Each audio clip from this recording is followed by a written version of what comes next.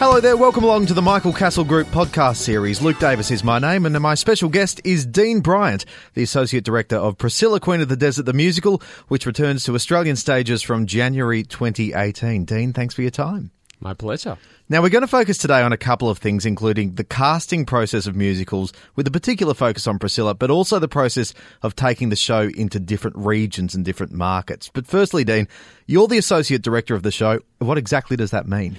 Yeah, it's a funny title. An associate director, well, I can only really speak about it from what I've done over the last kind of decade or so. But when the show was first workshopped back in 2006, I worked with Simon Phillips, the director, on helping to structure what it could be. When we first started, we took basically the screenplay of the movie, took the songs already in the movie and figured out theatrical versions of them.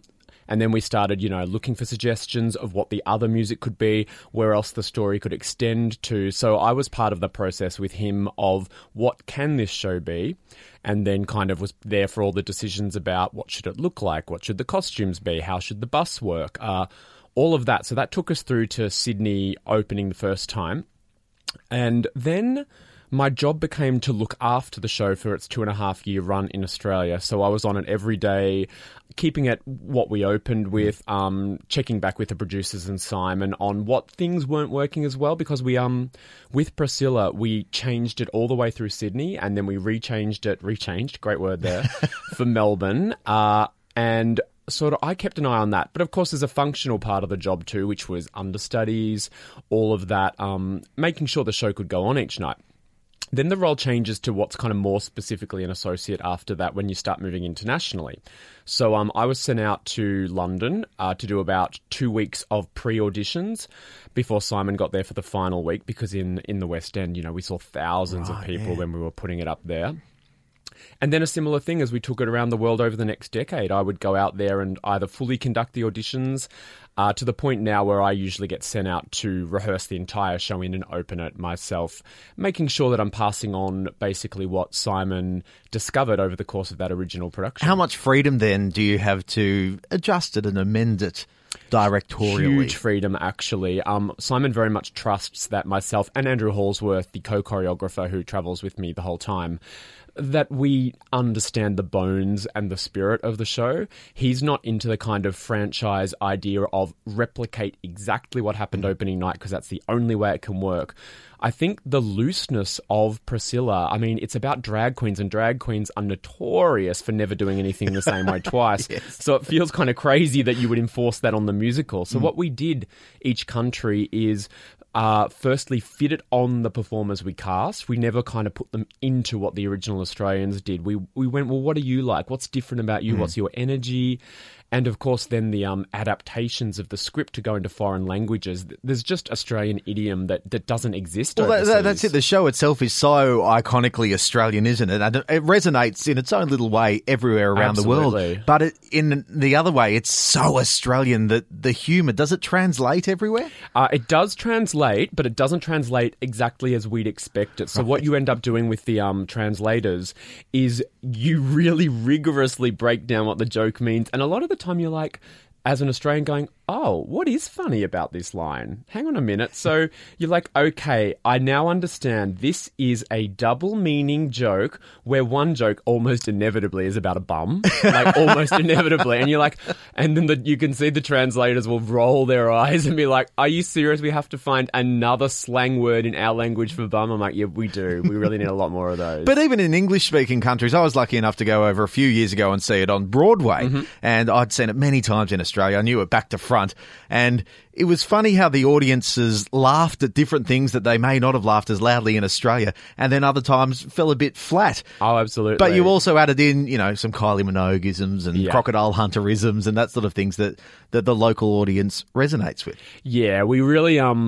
When we went to London and New York, we made sure that Australian references were like the mega Australian references, the ones that you'd expect every person to get. So yeah, sometimes it became a little bit Olympics opening ceremony. Like, this joke is really obvious, get it. Yeah. But then strangely, in New York, they'd often get the more sophisticated jokes that had gone for nothing in Australia. You're like, I know that comes as a shock that it has sophisticated jokes, but there is a few in there. I was, well, you've been everywhere. You've travelled with the show, Australia, New Zealand, London, New York, Brazil, Italy, Korea. Have I missed anywhere? Sweden. We just did South Africa. It's still going in Spain. Amazing, amazing. I was reading your director's diary of your time in Seoul, the very first time. You said that the casting in South Korea, where the musical scene may not have been as big as elsewhere in the world, was a little bit different. You were finding people from YouTube videos and just popular media.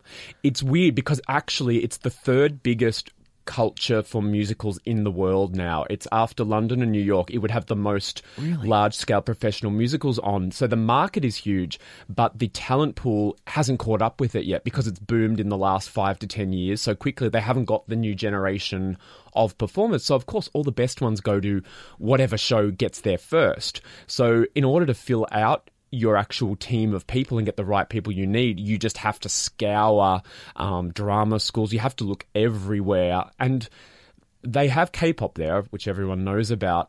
They also do this interesting thing in South Korea of triple casting the lead roles. Triple casting? Triple, not even double, triple. So you have your normal ensemble and then our 3 leads would all have 3 different actors who would just swap and all integrate with each other. So they didn't stay in 3 groups. They would just be on with each other.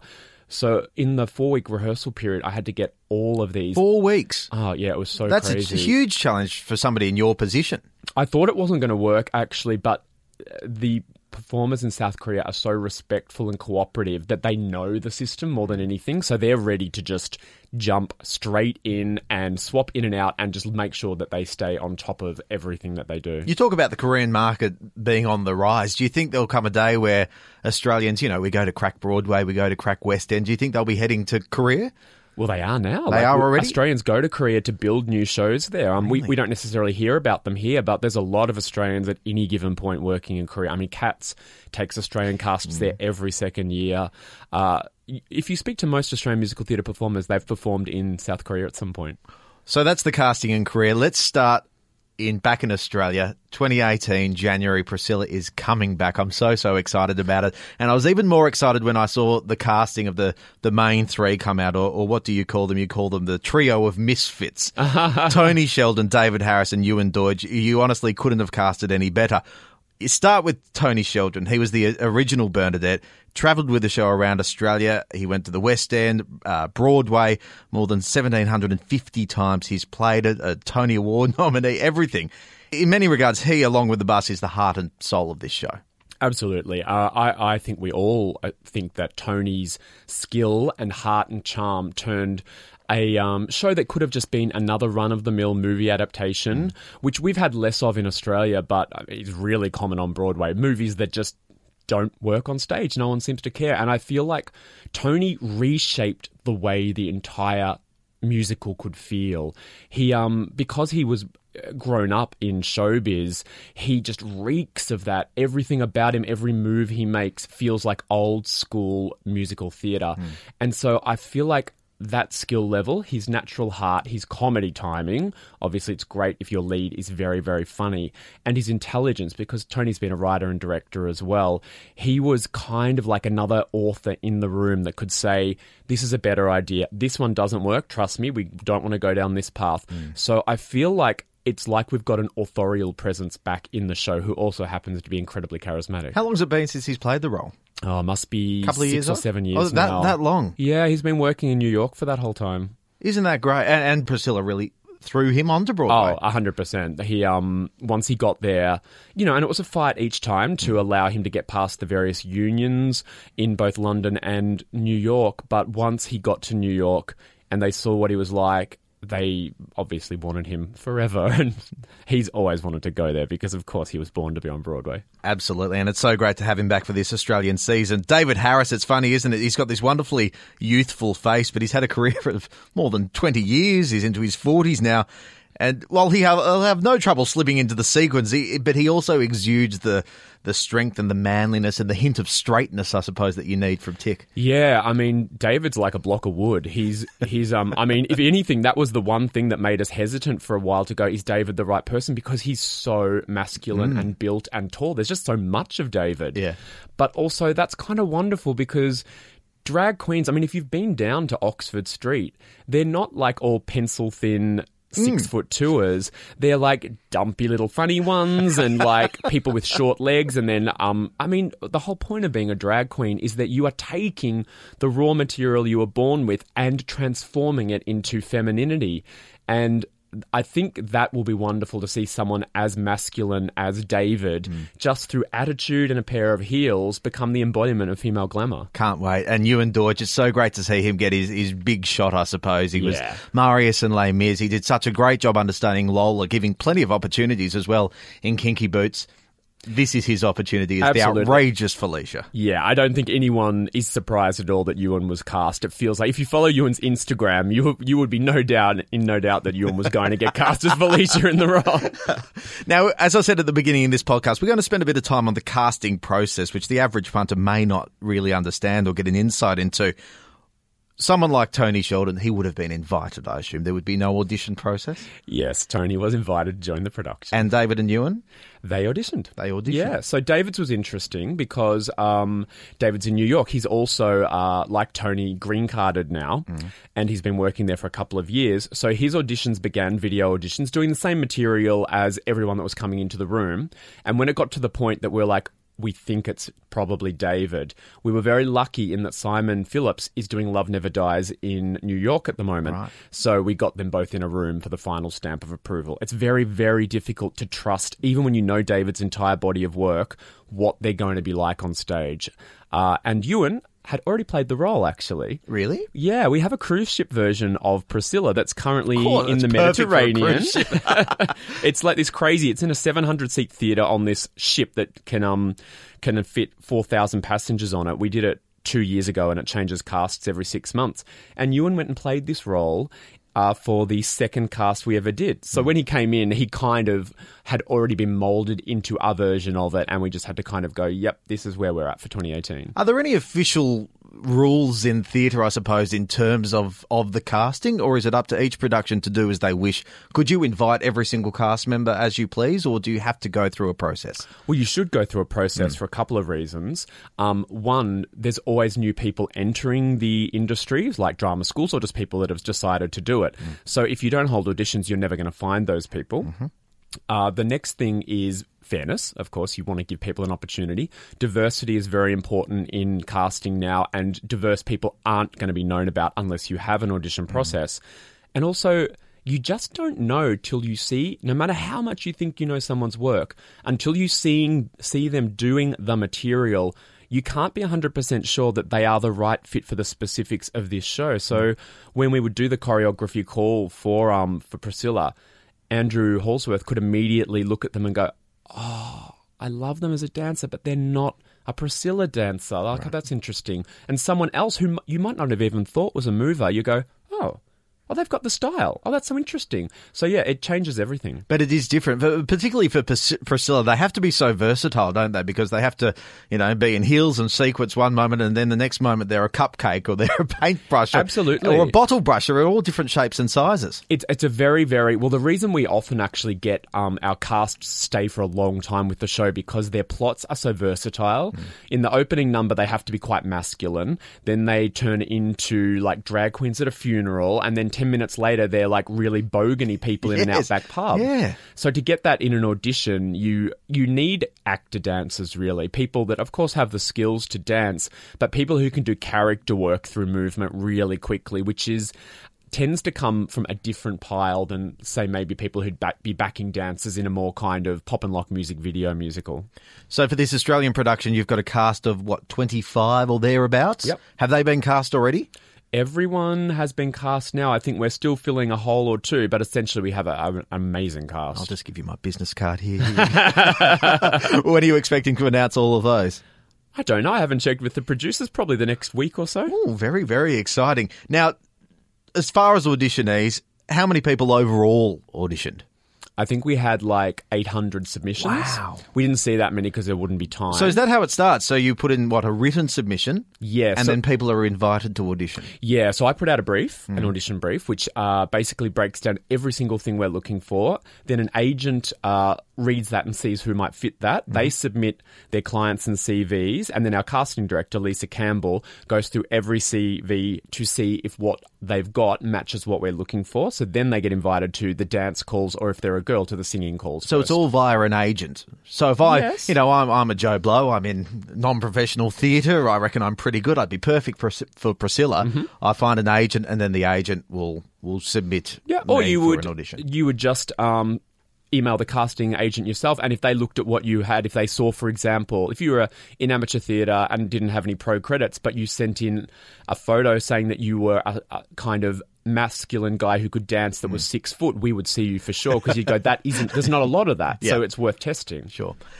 Where are the auditions held? Are they held just in one city or in various cities? Pretty much always, if it's a production that's touring, in Sydney and Melbourne. I think sometimes for productions like Lion King, which is very, very much looking for diverse cast, they will go to every city just to make sure they've dredged the talent pool, but predominantly Sydney and Melbourne. And the onus is on then the performer to book their flights, pay for everything to get there? At the start, yeah. And if they get down to the finals, they'll be flown to the final city by the producers. Okay, so it can be quite an expensive exercise for people who probably aren't earning a whole lot of money. It can be, but if you're really serious about a career in music theatre, you'll have moved to Sydney or Melbourne anyway, and it'll just be, a tram ride. On the audition on the audition day itself, the performers rock up. Am I right in saying that the first audition is traditionally a dance audition? It is for the boys and not for the girls. Really? Why is that? Because of the needs of Priscilla, we need to know, because the men will be dancing so much, and of course singing, what they tend to do is we put them into a group of 20. They do the first kind of 45 seconds of the opening number.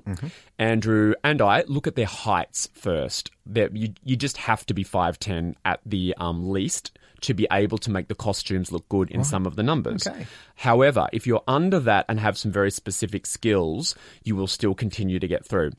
The next thing the boys will have to do is sing a 60-second excerpt of one of the songs, which immediately shows us their range. Are they aware of what that is before they get there? Yeah, everyone's been given that to prepare. Okay. Which kind of saves them time, because they don't have to think about, what song should I show off? Everyone has to do the same thing, and then we can tell their range if they're going to be useful. Then the next set of rounds is about reading scenes and getting tested for stuff in the show. The girls, however, they get a very, very hard vocal kind of 60-second thing, which shows their bottom and their top range straight away, and then they move to a dance call if they get through the singing call. What percentage about would get through a traditional day of auditions? From the first round to the second round, I would say 25%. Really? Yeah. And so you pretty much know by the end of the day whether you're in with a chance or whether you're definitely not. Absolutely. You will, yeah. It doesn't get slimmed down that much from there. You'll probably go from 50 to the 24 over the course of the next couple of days. Amazing, amazing. So overall, from start to finish, how long would the casting process be? About just over a week. Yeah, it's pretty. We've got it down to a fine art. And another show would probably take 2 to 3 weeks, and we used to do that in New York and London. And now we've just realised we can tell really quickly, so we get it done in 6 days. So your final cast will get a contract. Now, you're opening in Melbourne in January next year. You probably have a fair idea of where you're going after that. Are the performers contracted for the whole season or just for certain cities? It depends on the show. For our show this time, it's a year contract, so everyone's contracted for the whole run around Australia. Let's say the show flops. Please don't. No, but what happens then if you got the year? Do they still get paid for that, or does it end? I don't believe so. It's pretty rare in Australia, I have to say. Shows almost never close early. I worked on one that did, and that was a shock, but that was it. When that week was up, that was the end of the paycheck. But predominantly, they do play out their seasons. But if they stop, I mean, that's theatre. I'm convinced that it won't be a flop, so don't worry about that. Australians just love it, and they'll love it again. It's one of those ones you can just see over and over and over again. It is a bit of a feast. Funny. Yeah, it is. It's bizarrely funny. I still laugh at it when I watch it. I'm shocked. I still find it really funny. Do you know a little secret? until about a month ago, I actually hadn't seen the movie. Wow. I'd seen the musical over and over again, and then I finally got around to seeing the movie. And I thought, this is a complete rip-off of the stage show. I'm talking with Dean Bryant, who's the Associate Director of Priscilla, Queen of the Desert, the musical, which returns to Australia in early 2018. Dean, I've always wondered about scheduling. It must be a huge juggling act, not only for you as a production team, but as performers who need to plan their lives weeks, months, years in advance. You've got people at the moment performing in Kinky Boots, Beautiful, The Bodyguard, My Fair Lady, The Book of Mormon, whatever else. They're scattered around the country. How do you make sure you get the right people at the right time? Well, it is tricky. I must admit, when we went into this audition process, I was really concerned because the list of shows you've just mentioned has to be the most amount of shows that have been on in Australia at any given point. And I think we were very lucky in that Kinky Boots season was starting to wrap up as we were starting to ramp up. Mm-hmm. And of course, there's a lot of crossover. I don't know how many have made it from that cast into us, but it's a couple. Sure. So there was that. I mean, we're in our own country. So Andrew and I and Lisa, the casting director, we know the talent pool. So you can sort of just be keeping your feelers out for, has anyone accepted a contract that shouldn't because we really need them for ours. So you just kind of keep your fingers out, knowing feelers. Finger sounds weird. We're not that sort of show. To know where they are. But it's tricky. There's like people in probably each of those shows you just mentioned. They'll be like, oh, I wish we had them in Priscilla. They're so perfect. And the other way around, they're probably locked into these contracts and other shows going, oh, Priscilla's coming There is back. a lot of sad gay chorus boys at the moment that are like, why am I stuck with a little bit of luck? Oh, that's so terrific. But so true. Moving from, I guess, the casting stage into the rehearsal stage. So you open in January. When would you start rehearsing? The week before Christmas. Okay, so you only have about a month? Just a month, yeah. We've got it down to 4 weeks rehearsal now. We just pound it out, basically. Oh, it's quite amazing, isn't it? I mean, it's exhausting. It's pretty full on because there's something like, I mean, you'd think by now I would have counted, but it feels like there's like 18 production numbers in the show. And you just have to stage 1 in the morning, 1 in the afternoon, and just keep going and going. It's kind of, it is satisfying. It's a satisfying show to do. So that's why that it doesn't wear out the cast as much as maybe some other shows. They enjoy doing it. But it's a big ask. That's the cast. What about you? I mean, you've done it for, 11 years now. You were there back in 2006. You've done production after production over and over. You know it back to front. Is it like starting fresh for you? No, not at all. It's kind of a dream job for me now because I don't have to research. I don't have to worry about any of my choices. I just take the kind of melting pot of the cast and build the machine on them. But still satisfying, I assume? Yeah, totally. I mean, I love the songs, and so does the audience. Like, that's one of the major reasons it's a hit. It's so much my work as well as Simon's, as well as the rest of the creative team. So I'm still proud of... And remember days when, remember when we made that decision to put that thing in? Or remember when that joke fixed that part of the show? That's still part of it for me. How much has it evolved? You mentioned earlier that, you've changed the opening number and some of the scenes are rewritten. How much has it changed over the years? It's changed significantly. It's funny because it still looks the same, and I feel like Australian audiences will come and go, oh, that's the show I love. But it will be something like 40 to 50% different in terms of dialogue. We've just constantly refined it, market by market, and always for the same kind of reasons, which is just to improve the show. Not to please any particular people, not because anything's offensive, just to make it the most refined version. I mean, it's 20 minutes shorter than when we did it in Australia. Really? We just kind of worked out you can get from beat to beat quicker. Numbers didn't need to be as long. We want to put this thing in, so we need to get rid of that thing, that kind of stuff. And language changes and culture changes. And jokes come in. The jokes come in, that's right. That's the wonderful thing about it. It's highly relevant. Yeah. It feels more relevant this year than it did when we first did it, which is crazy. I mean, the movie is from 1994, and this year it's like the topic, the hot topic. It's incredible, isn't it? Ahead of its time. It was very groundbreaking theatre. So we're back in Australia in January 2018. After that, what's the future for Priscilla?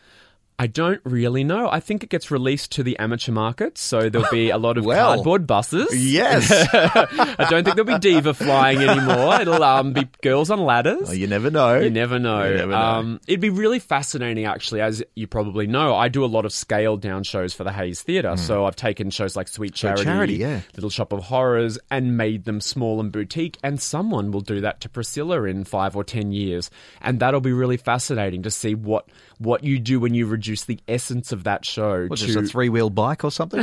Yeah, it'll be a tricycle. Of course it will. Well, I honestly can't wait to see this back up on the Australian stage. For all our listeners, if you haven't seen Priscilla yet, book your tickets. And if you've already seen it, book your tickets as well. Anyone who's seen it will know they want to come back. It's an amazing spectacle. So funny. You'll just love it. It opens in Melbourne on the 21st of January 2018 at the Regent Theatre. And tickets are on sale now via priscillathemusical.com.au. Dean Bryant is the Associate Director of the show. Dean, good luck with it all and thanks for your time. Thank you very much. And thanks to everyone for listening. I'm Luke Davis and we'll speak with you soon on the next Michael Castle Group podcast.